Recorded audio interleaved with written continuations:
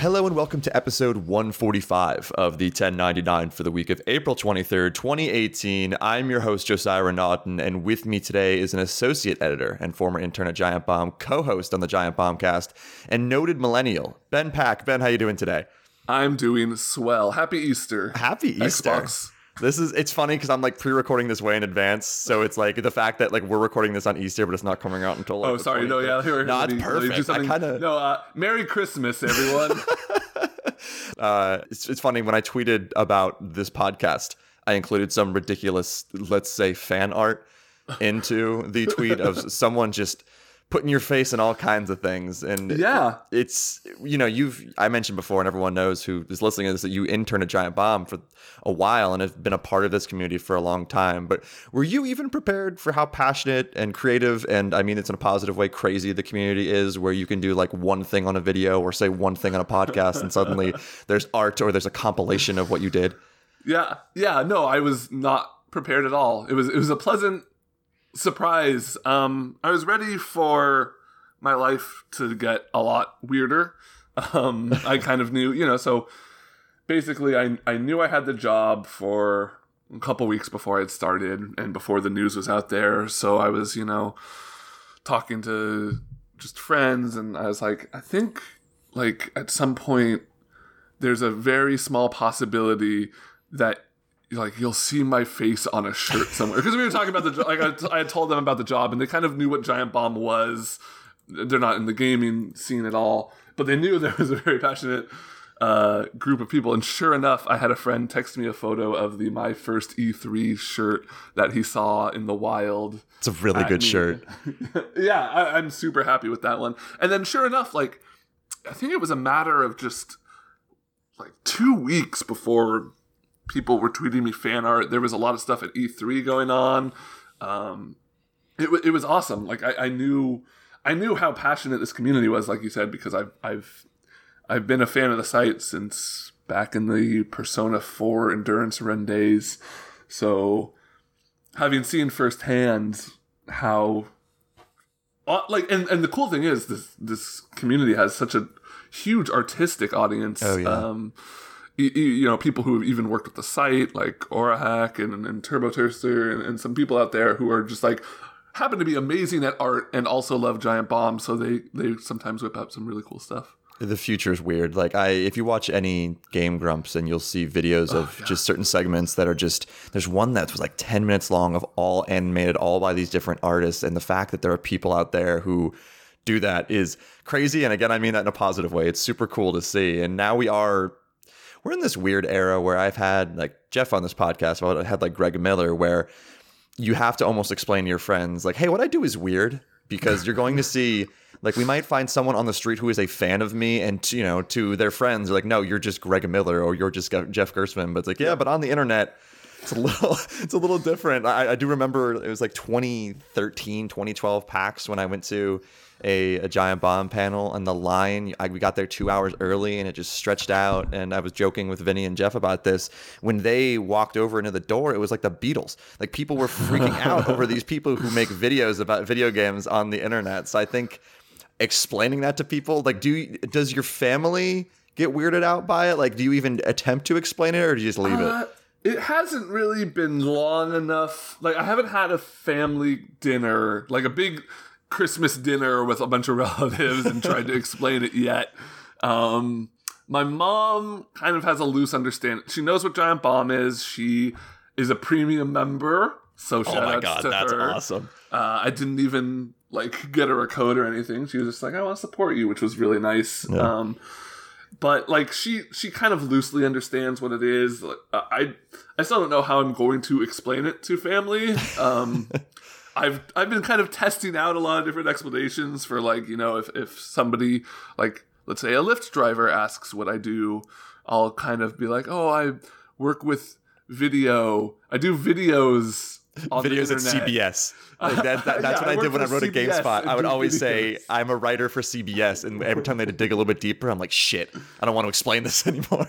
It's actually, the weird thing is, and I don't know, the weird thing is I could probably just say to somebody, I'm like a YouTuber, and they'll probably kind of understand what that means. It's just I don't know if I'm comfortable enough saying that. Yeah, they're like, oh, like Drake? Like you play video games online like Drake? Maybe Drake made it okay for people like us now to talk about. That's the thing, publicly. though. Like, kind of. And as kids age up and people who grew up, like, there's going to be a whole generation of children soon hitting that, like, you know, teen to young adult market that grew up with Twitch. Yeah. That grew up with a service, like, grew up with the ability to just watch people play their favorite games and develop, you know, the first word that came to my mind is crushes, but I don't really know the word for like growing really attached to a personality. And it's not like a celebrity, right? Because with a celebrity, you're like, oh, I really like this actor, and they're in one movie a year, maybe.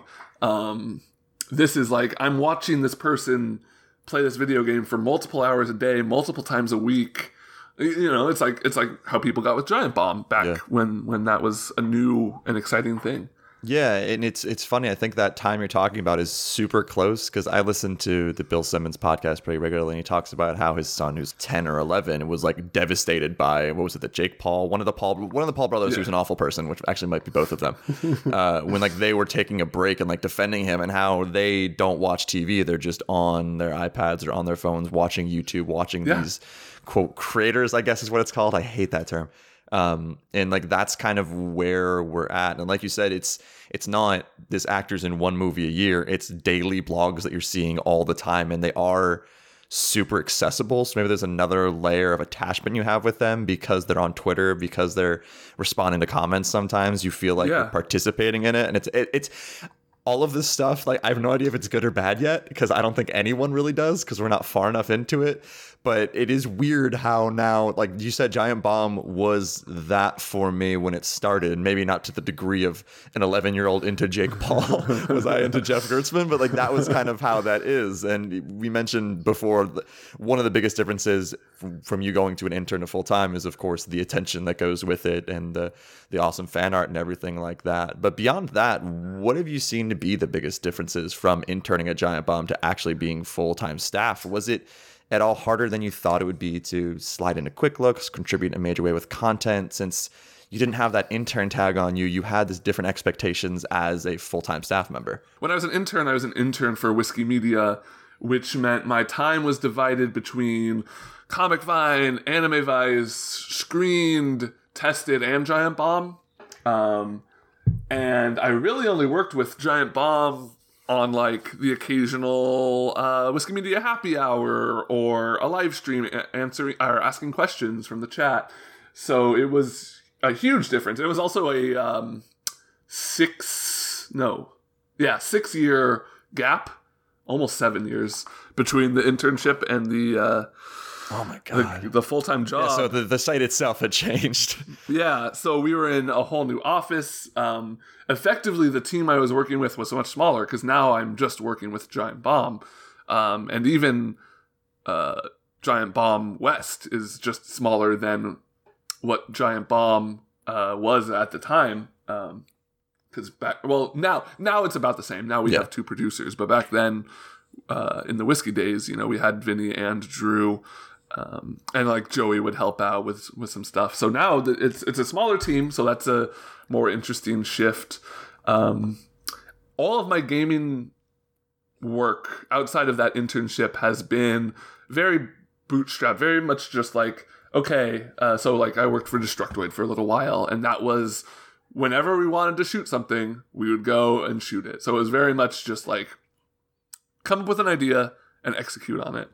And so I feel like that kind of helped me get ready for Giant Bomb because part of the job going in was going to be adjusting to quick looks, adjusting to the Bombcast, you know, dropping in on these features that people have been watching and listening to for years and years and trying not to be too, you know, disruptive there, but also, you know, pitching, pushing new content, working on what I would like to see, because I got the impression when they were interviewing me that they really wanted somebody to come in with the ability to bring something new to the table. So I'm not going to lie, I was super nervous for my first Bombcast, for my first quick look. My first quick look was for Nog, that Double Fine interactive toy game. Oh, yeah. And that was actually a great one because it was so weird and like it was hard to talk about because there wasn't really a lot going on, that it gave me room to kind of like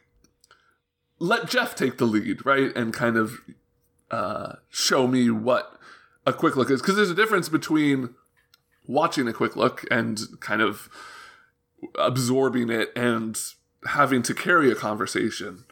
Sometimes it's a lot harder than other times. Like if you're into the game or if you're really not into the game, it's a lot easier. But sometimes it can be like I'll be like, oh, we're not saying anything. I need to jump in here and kind of I feel like my go-to thing is asking a question,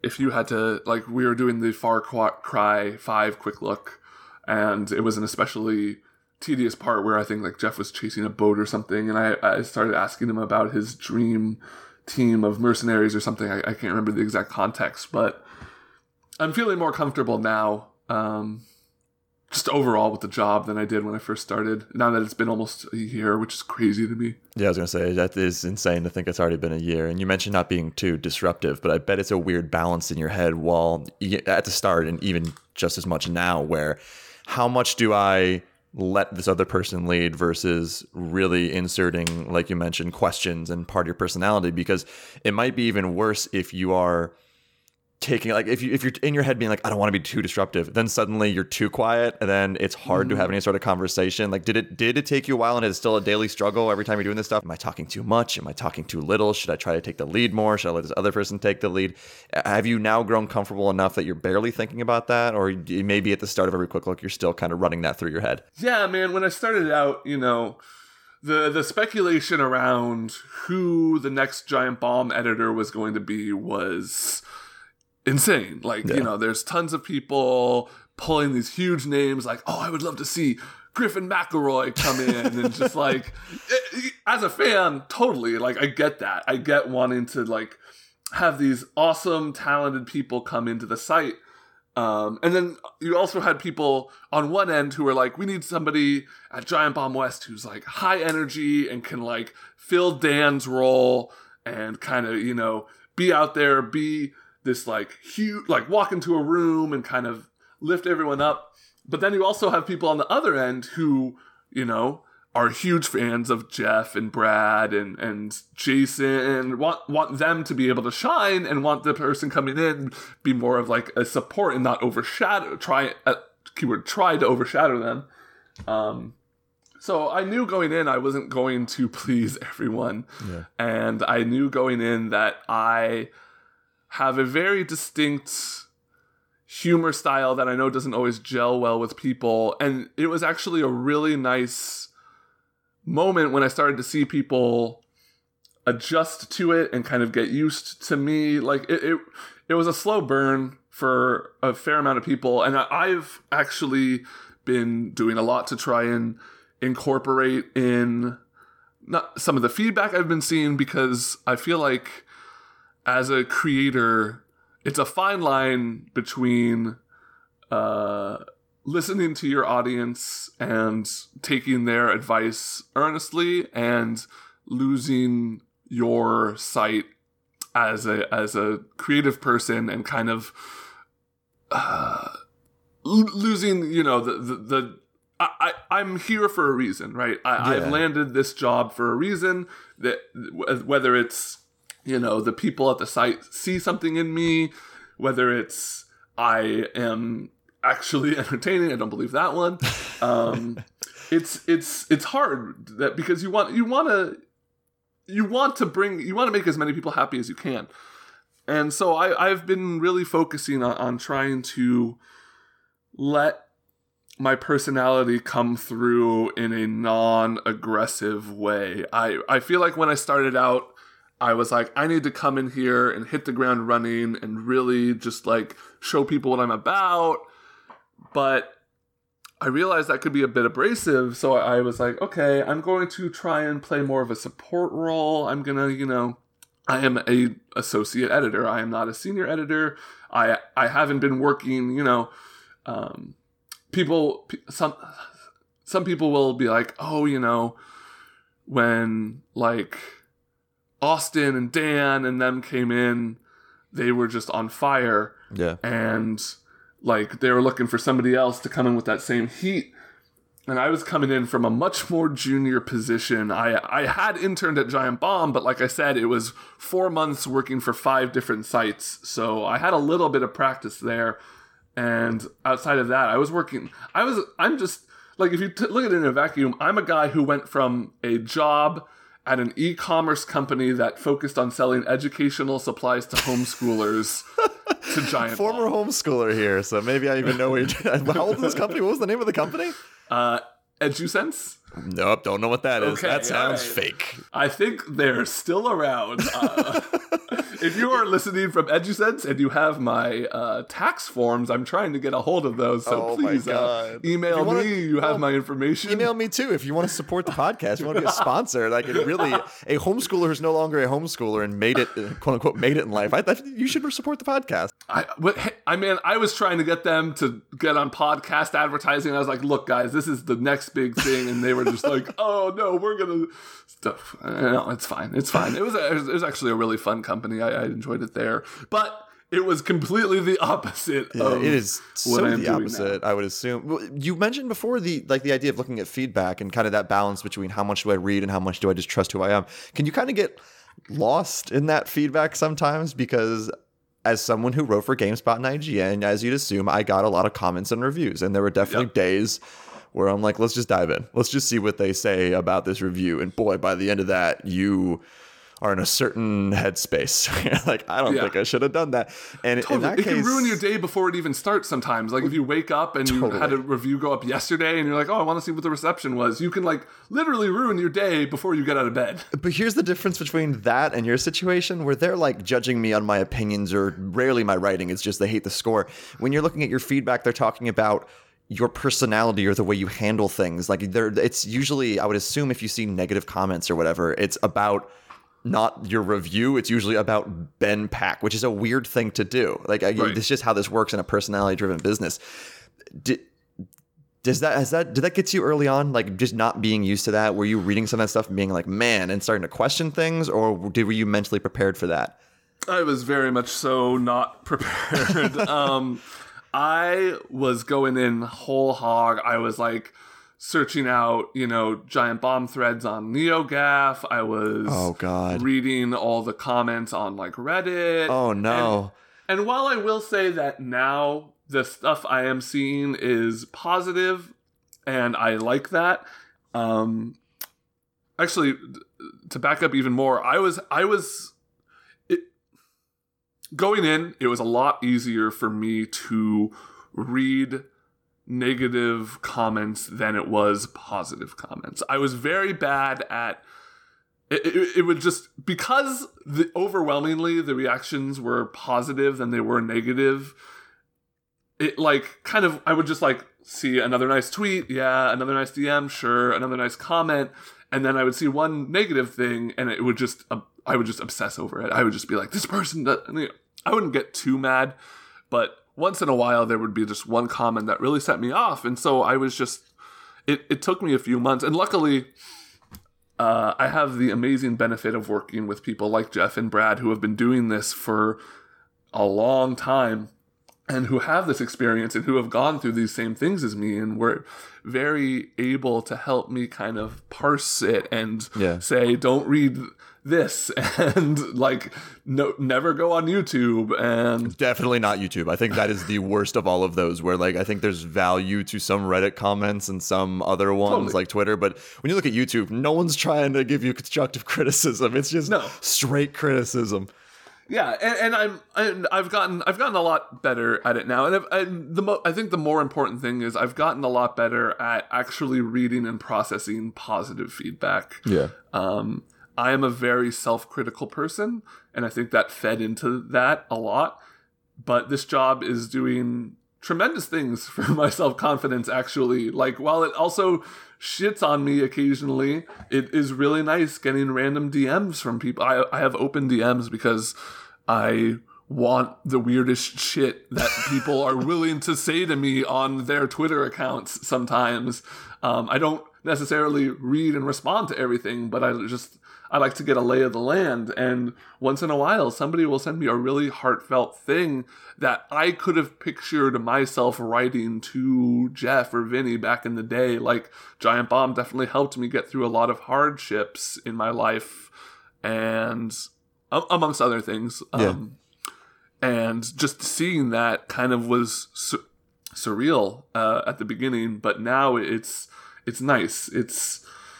It's reassuring, and I don't know. It's cool. It was cool having like Jeff and Brad and Vinny and people like that who have been doing this for a long time and get advice on stuff. But it was also really helpful having Abby and now Jan show up kind of as, you know, the new class or whatever you want to call it, who are going through this stuff for the first time with me. And, you know, Abby and I text a lot and just like talk about the weird shit that happens in and around our job. And it's really nice, like, you know, seeing her at E3 and kind of my first E3 thing was very much, it spawned out of us not really knowing what to do, having the drive to want to do something, and being around these people who had so much experience. So we're like, okay, let's just do this and have fun with it. And it turned into something that I was really proud of.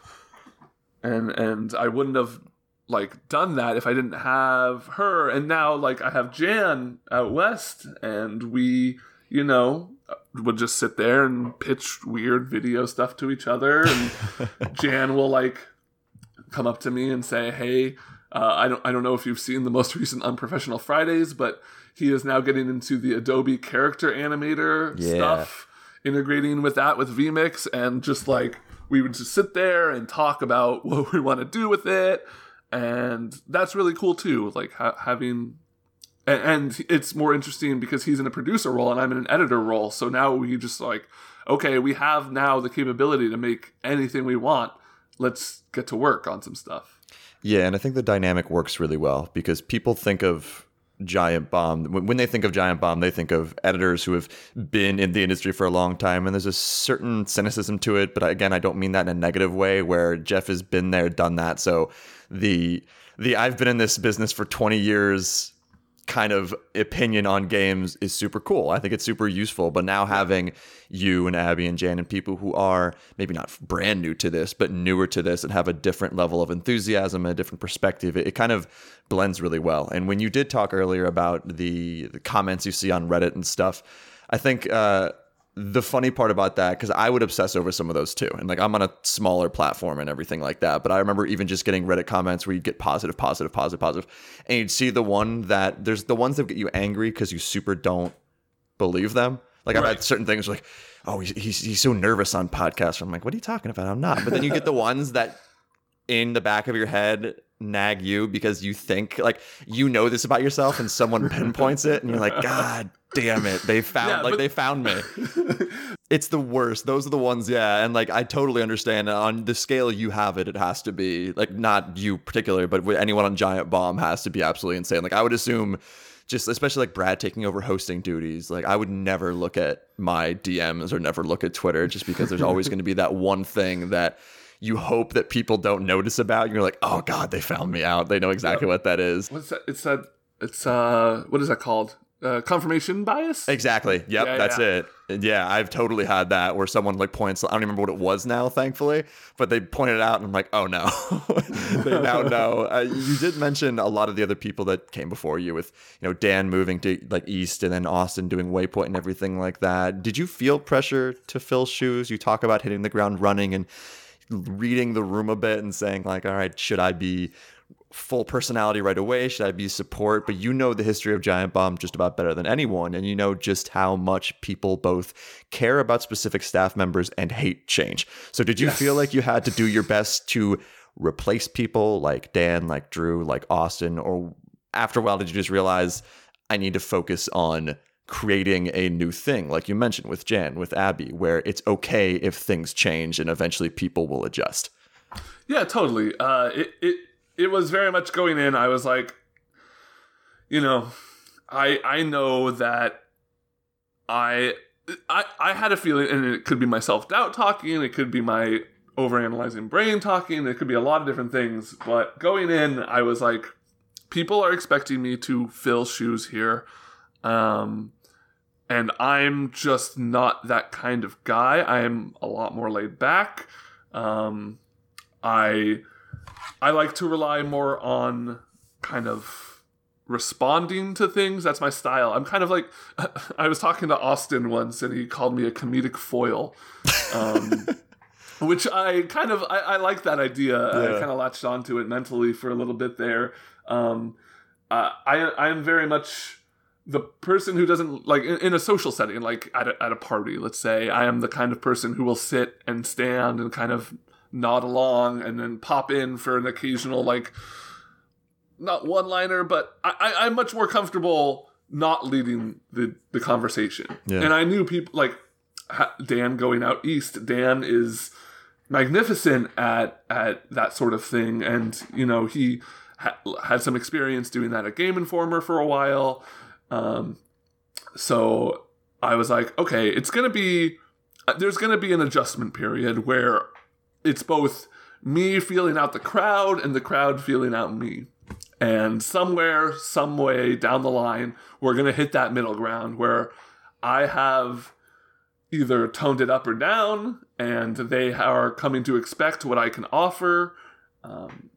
And it's more of, like, at this point, it's more of, I mean, I'm still feeling it out. I'm still kind of getting used to even, like, being on the Bombcast, Yeah. It's been a year, but that's like 50 episodes, which isn't nothing. It's a 3-hour show, but, Brad and Jeff have a chemistry that dates back for many, many years, and I am now suddenly dropped in the middle of this and expected to be as much of a part of it as them. I see us, and I've been told that they see me as equals on the Bombcast. It's very much not like, Brad and Jeff are like first and second on the games and take the important games, and then I come in with some indie bullshit game I've been playing. No, it's like, I am expected to be just as much of a part of it as them. And I was ready to come in and, like, almost say nothing on the Bombcast. I was super nervous, but they kind of trial by fired me and hopped me right in. So that was interesting. It was also a really weird period of my life when I started at Giant Bomb. Yeah. Since my house burned down and I moved into my new home the day before I started at Giant Bomb. Which was a lot of change at once. Yeah, you don't have, like, the comfort of going back to your regular spot after a long day at work. I mean, did you even have all your furniture in this new place yet? We didn't have furniture. Oh yeah, you're right. Okay. We spent the following weekend, like, getting some stuff in from, like, Craigslist and IKEA and what have you. But it was like, okay, we're gonna sleep on this air mattress. That's it. No TV. I saved my PS4 from the fire and my laptop, so that was nice. And my Wii U, for some reason, in my panic, I grabbed my Wii U. I love this idea. It's like, normal people, they'll grab, like, personal belongings, their Bible, and their Wii U when they're running out of their burning apartment. I have one game. Oh, no, I have 2 games for my Wii U. Oh my God! Thank God you got it. Yeah. Yep. Have you played it since you saved it from the fire? Oh no, nope. It's sitting there. I wouldn't even play it anymore because the only game I was actively playing on it was Breath of the Wild, and then I got the Switch version. Oh, see, then you fixed it. Like, and the only real reason to play a Wii U right now is Mario Maker. I would assume that's like the only actual thing that I don't like. I still want to play and can't play anywhere else. When you talk about the Bombcast, I think it's super fascinating because it's obvious that you and Jeff at this point in Quick Looks and the Bombcast have a strong chemistry. Like, it's definitely developed in the last year. But you do mention this idea of Jeff has been doing this forever. Brad's been doing this forever. They've been talking to each other for the longest time. You're still associate. They're senior. did it take a while to become casual and comfortable with, let's just say, Jeff, who 1 is your boss, 2 has been doing this longer than just about anyone, and 3 is older than you? Like, it is an entirely different world for the two of you. So did you get to a point, like, are you now at a spot where you kind of feel like you can talk to this person? The idea of saying as an equal is weird, but in this case, it kind of works as an equal. Yeah. No, it was definitely strange for me.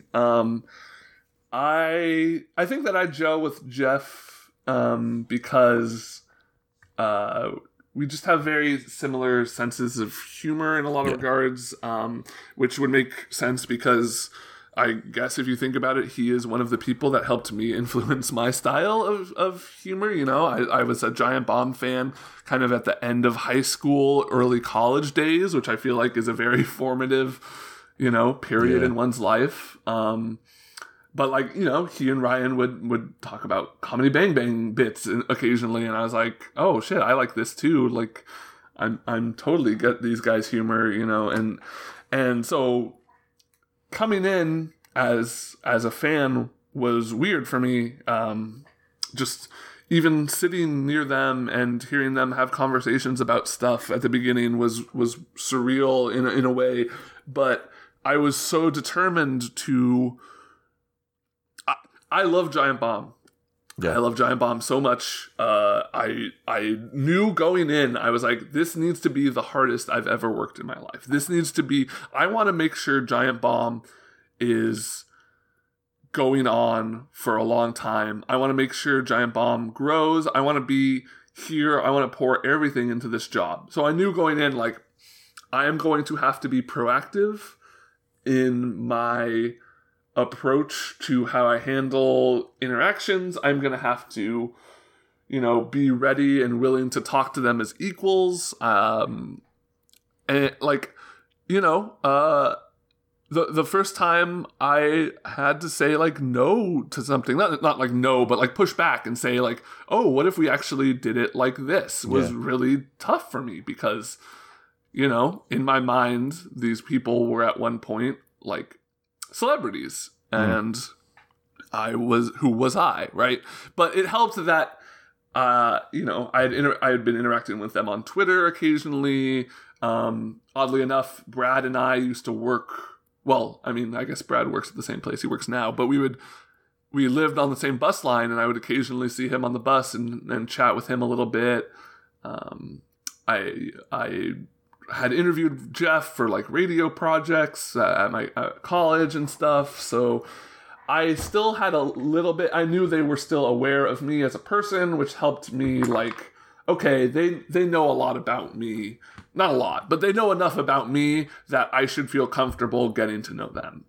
Yeah. It is still weird though. Like even every time I've had any of them on this podcast, like it takes me a minute to be like, okay, just keep your cool, because to everyone else who doesn't know about Giant Bomb, these are not celebrities, but to you and I, before you started working there, these people were like, that's what they were. They're people who you looked up to. They're people who you listened to every single Tuesday, and you waited every day for the new Quick Look to come out. So it is a strange transition. I would assume I'm still scared to talk to Vinny. I would assume the weirdest of all of this was when you did the Game of the Year podcast, because you mentioned the idea of anytime you're pushing back, you're a little nervous because you're like, am I at that point yet? And I'm not blowing smoke up your ass, I promise. You were one of my Game of the Year podcast MVPs. It was like you and Alex that really stood out for me in terms of well-researched, smart arguments. But I would assume that was terrifying for you, because this isn't just normal podcast conversation. Vinny's going to come at you with, here's why this game is good. And you're like, first off, I don't want to say anything bad to Vinny because Vinny's perfect. But you have to like formulate this argument and in a way like shit on the games that these people who are like heroes and celebrities to you like, so that your game can be on this list and you feel like it deserves getting there. So was that one of the most difficult parts for you so far since joining Giant Bomb? Yeah, I would say so. Game of the Year was really interesting for me because it was the most. It was a different Game of the Year than any other Game of the Years, just by the fact that we had more people than ever. We had Abby in there, so it was more diverse than it had been. Like Abby plays the big games too, but then also has an interesting, like, she'll dive into some of the stuff that none of us are willing to really look at. And so I was excited for that going in. And it was just, as soon as we got in there, as soon as those doors shut, first of all, thank God I got hired after or before E3 and not after E3 and before Game of the Year, because if that was my first time interacting with like Alex and Dan and Vinny, that would have been that would have been really difficult to actually try to make those points. Yeah, but luckily we had E3 and PAX, so I got to hang out with them like for the first and second time, and then Game of the Year was the third time. But the first day was like rough in that I wasn't ready for what it was going to be. Really, like I wasn't ready for how draining it would be because, I mean, as a fan, as somebody who's listened to it, I've heard them talk about, oh, that room gets hot and like, oh, like that room is stuffy and bright and weird to be in for several hours in a day. But it doesn't really hit you until you're actually there.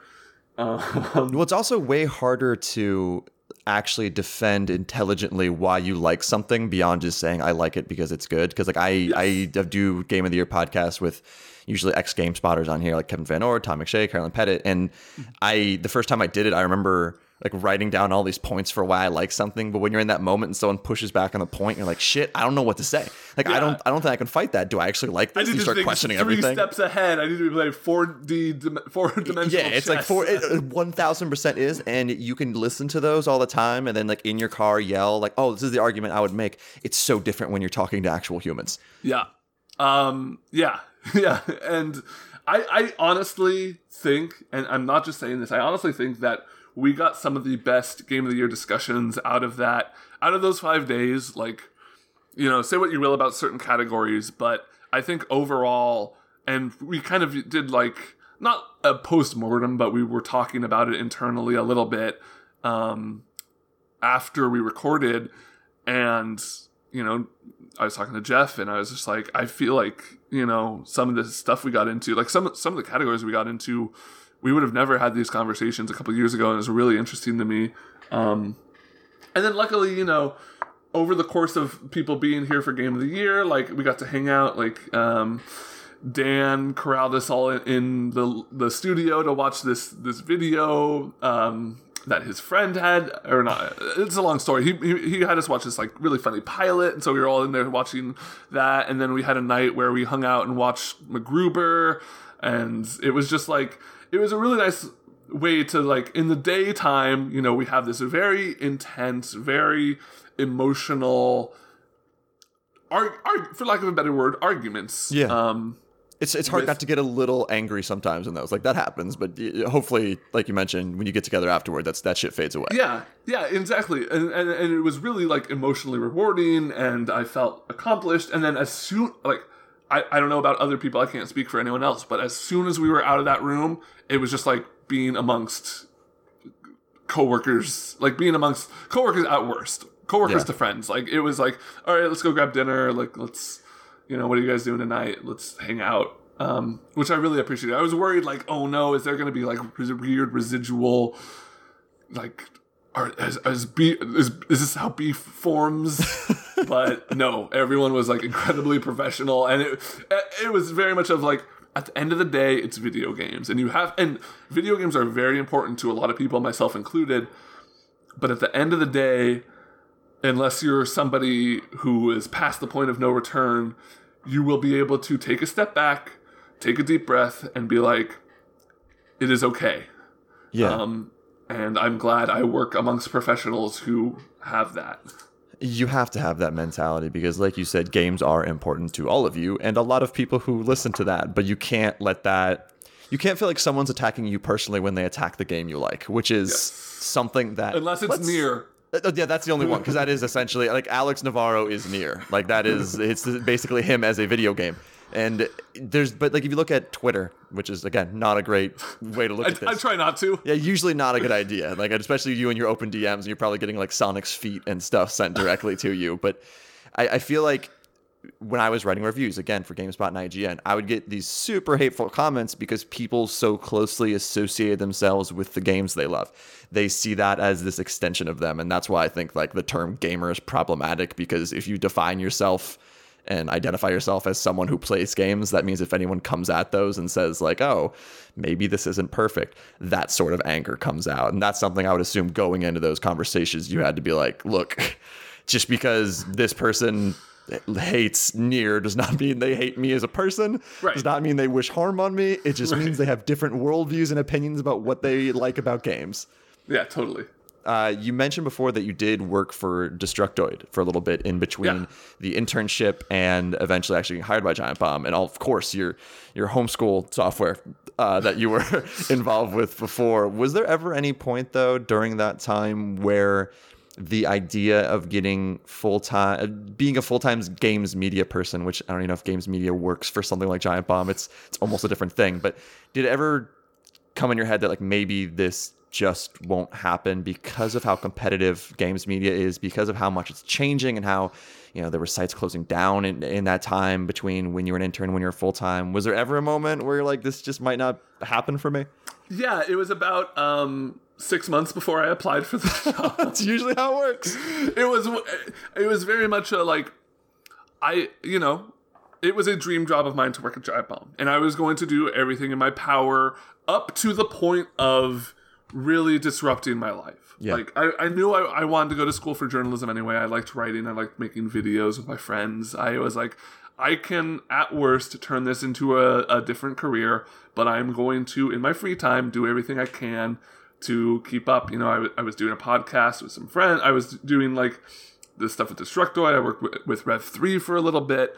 But it was always like, I only want to do this if I'm having a good time. I don't want this to consume me. I don't want this to make my real life, quote unquote, miserable. I was doing the Destructoid stuff because at the time, so I was working at Rev 3 with Max Scoville, now of IGN, who I had known for a long time. He was actually a cartoonist on the same community college newspaper that I was on back in Santa Rosa. And so it was cool, like, knowing somebody that deep in the industry. He was let go of Rev 3 and started doing video stuff with Destructoid and was like, hey, come do this. It's going to be fun. And so it was like very much of like him and some of our other friends like Bill Zoker and Steven Hansen,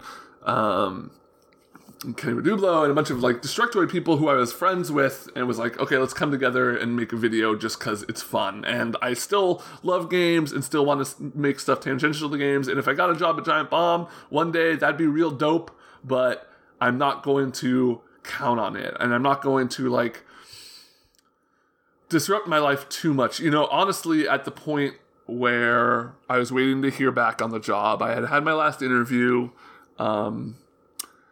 My partner and I were like, okay, you know, do we want to stay in the Bay? Do we want to stay in San Francisco? What do we like? We actually, at this point, like, I wanted to leave my job. My partner was leaving their job. It was like, we can just get up and move. And it was I think we were very close to really having that conversation of, let's just go somewhere completely different if I don't get this Giant Bomb job. It is crazy how it usually happens like that. And you did mention before that you have a journalism degree, correct? Yes. Is it weird how, I'm assuming when we were both in high school and college, you're always working toward, okay, I want to, in my brain at the time, like Giant Bomb was an option, but it was like, I want to write reviews for a living. I want to go to GameSpot. I want to go to Game Informer. I want to go to IGN. And you're doing everything in your power without, of course, like you said, like sacrificing everything to get to these jobs. But you're trying. You're working. You're writing. You're probably making shit money at smaller sites or no money and volunteering your work just to get noticed, just to get the practice out there. That was the one. It's usually that one. It's usually that one is like, I'll give you exposure. And at the time, you're like, fucking yes, I love exposure. Let's do it. And then realize, what does that really mean? But then you send those clips to people and eventually you start getting paid and go up, up, and up. But now things have changed so much where you are mostly doing video. You're mostly doing podcasts. You're doing streams. There's some writing involved with that. I know you did write a review, but do you ever get the itch to go write an opinion piece, to consider like, I'm going to go write a feature about this or write a review for a game? I know that option's always there for you. I doubt Jeff's going to be like, fuck no, please don't write anything for me ever. But do you ever kind of have that itch to actually write instead of doing podcasts and video? outside of reviews, I kind of caught that for the first time. I'm cooking up an article. I don't want to get too into it, but in the game Vermintide 2, you can play as a dwarf. And I didn't realize this while I was playing the dwarf, but when I switched between the dwarf and another character, he's actually much shorter. And so your perspective of the map changes a lot. And I was walking around one day, and I have a terrible slouching problem. And I just like stood up straight, and suddenly I was like, I have a better vantage point on this thing. And so I'm cooking up something about like being tall and representation in video games and stuff like that. So like, that would be totally open. Like, if I want to write that, sure, go for it. But it's at this point, kind of while we're there, we're mostly focused on video. So this is like something I would write when I get the itch on a weekend or an evening or you know. In the same vein, I know Giant Bomb isn't like an overly political site or anything like that, but with how crazy things are right now and how much places like Waypoint, Polygon, and Kotaku are tackling the role of games and the current American or just political climate in general, do you ever see things on the news or just in life, or Far Cry is a pretty good example of just, man, there's a lot to talk about with that game that might not entirely work in a quick look setting. Do you ever get that itch to either discuss that on the podcast or again write something about that, just because there is so much to talk about right now? I'm a very political person. I'm like involved in local politics. I you know, actively help plan marches and stuff when I get the time. But I'm a firm believer of the, like, there should be an avenue for people to express this stuff.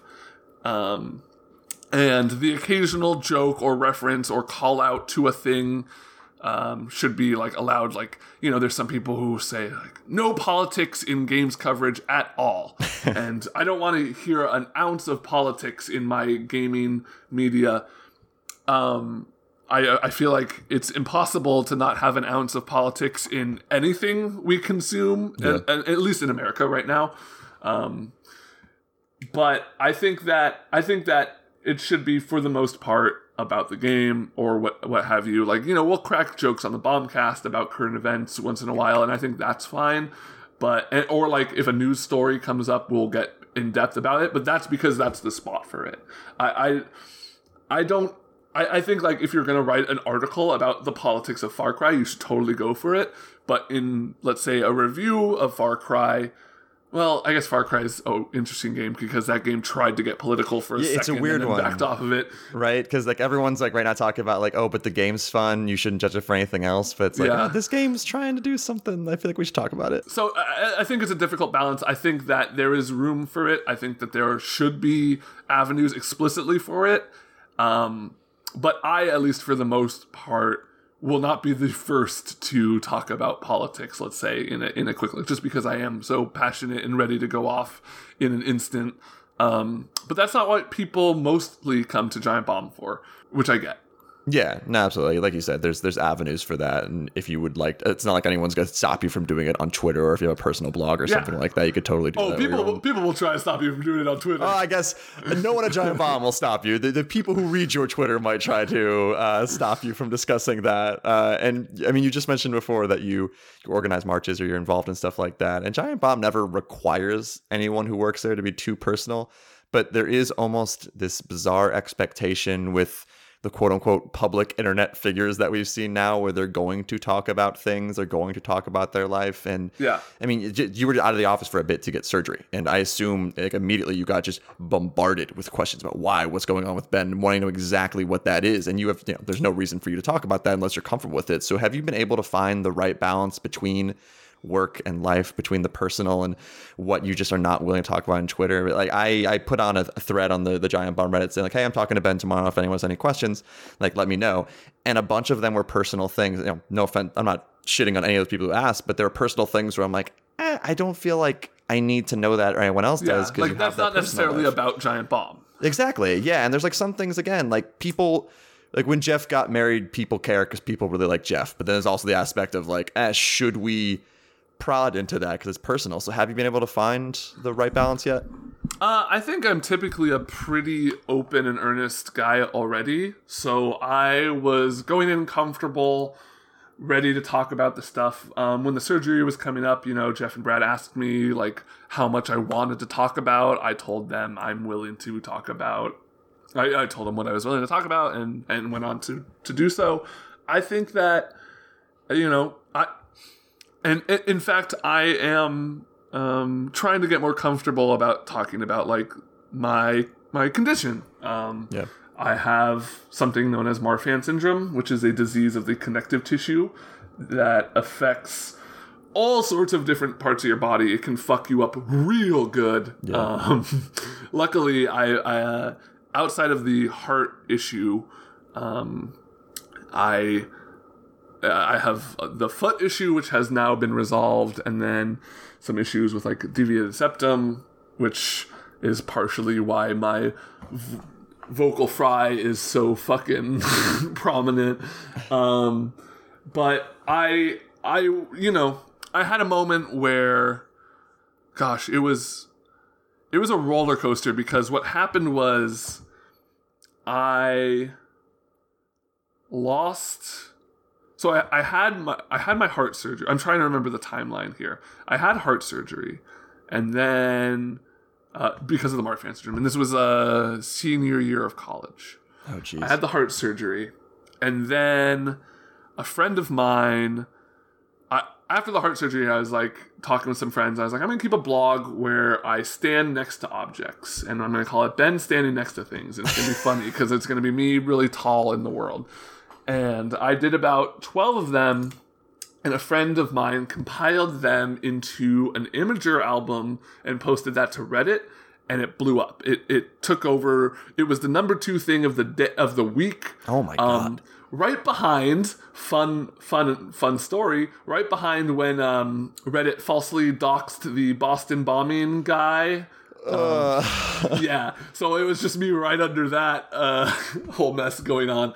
But, yeah, so, like, that happens, and then, oh, wait, no, that's right, that's the whole reason I'm telling this story. I got the surgery afterwards because somebody left a comment on that Image album and was like, hey, it looks like you have a thyroid issue, and so I was like, oh, do I have a thyroid issue? Like, and a couple other people were like, yeah, it looks just like my cousin, blah, blah, blah. And I know, like, you shouldn't trust internet doctors, but it had been a while since I had gotten a checkup from my doctor. I had moved to San Francisco, so I didn't have, like, a doctor in the city yet. And so I went to see my doctor, and then he found the heart murmur, and then he diagnosed me with Marfan's, and a week later I was having the surgery. That's how the story went.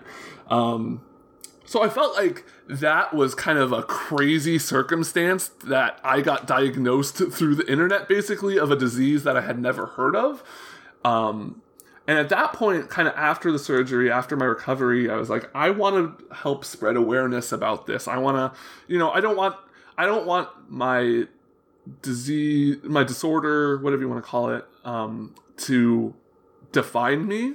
Yeah. Like, I don't want it to be I don't want to be known as the Marfans guy, but when applicable, I want to help spread the word about it. I want to use my personal experience as kind of, if I can help one other person get diagnosed and treated, then I will feel great. And that may have already happened. Who knows? But I've always been pretty open outside. The only way it gets tricky is with like my partner, right? And like you talked about, like Jeff's wife, like I'm willing to be open about my life, but the moment it brings in another human who doesn't work for Giant Bomb, who isn't involved in the video game scene at all, and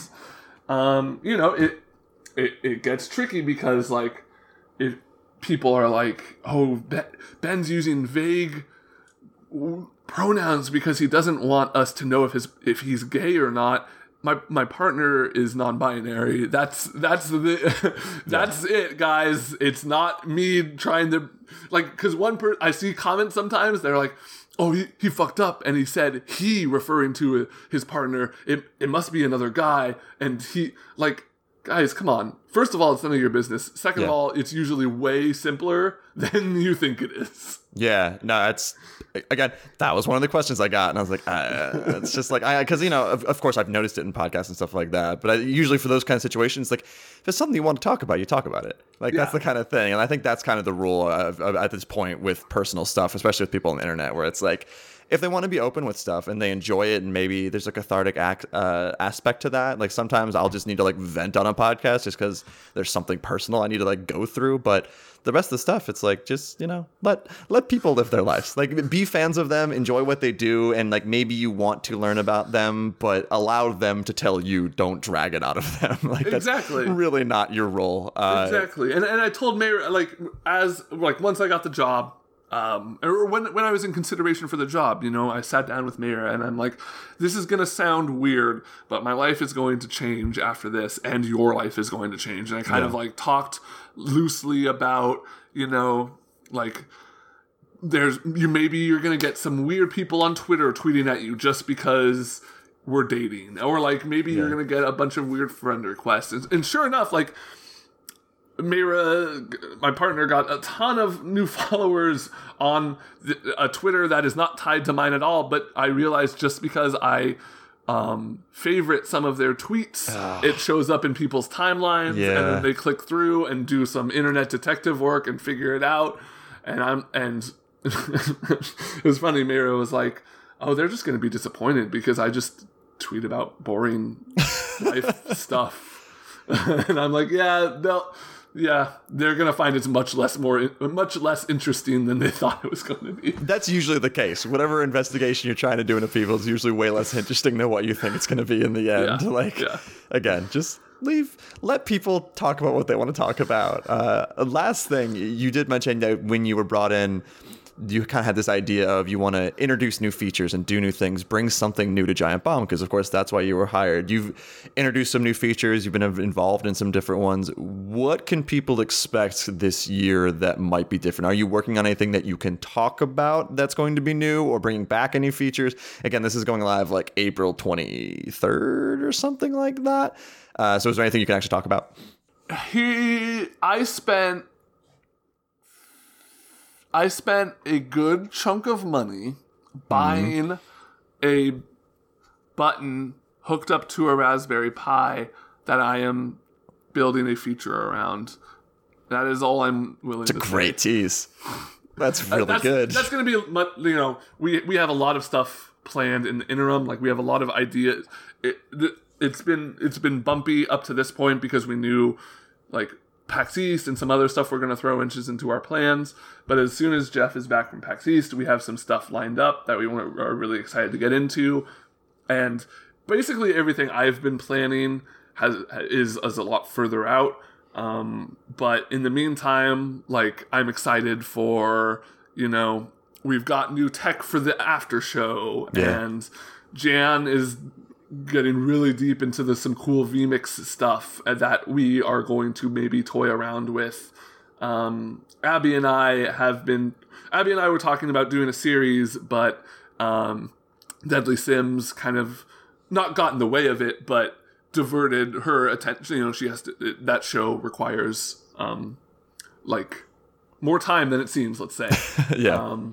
So, we're going to circle back on the thing we were planning after that. Like, I am really excited, and I'm excited for E3 because it means that we are all going to be in the same place again. And, Abby, Dan, and I ran off and shot that merch video. If you haven't seen it, that's probably still one of my favorites. It's real good.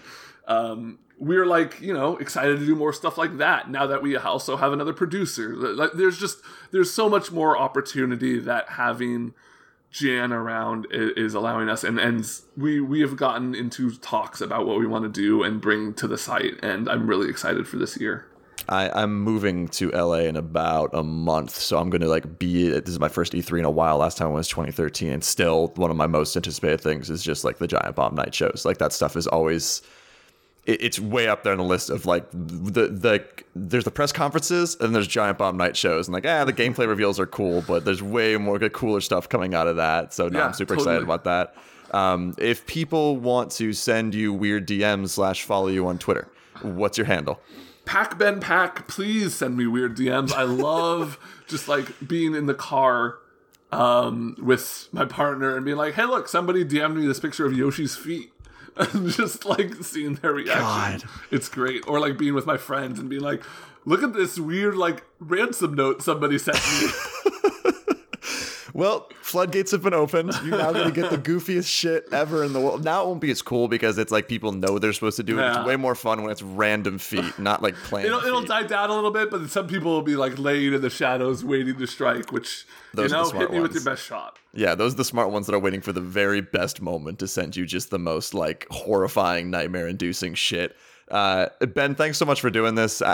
Since you got on, I think it's been fun to watch you gel with the group. I think you've done a great job at Giant Bomb. Again, not trying to blow smoke up your ass. I know how difficult it is to jump into a personality-based thing like that, but I thought you've been doing a great job. Can't wait to see what you do with new features. And yeah, all the E3 stuff. Again, top of my list. Hopefully you guys have, I know you always do, but can't wait to see who you get on the couch. Yeah, thanks a lot, dude. Thanks for having me on the show. Absolutely. Thanks, everyone, for listening. Hopefully tune back in for the next episode of the 1099.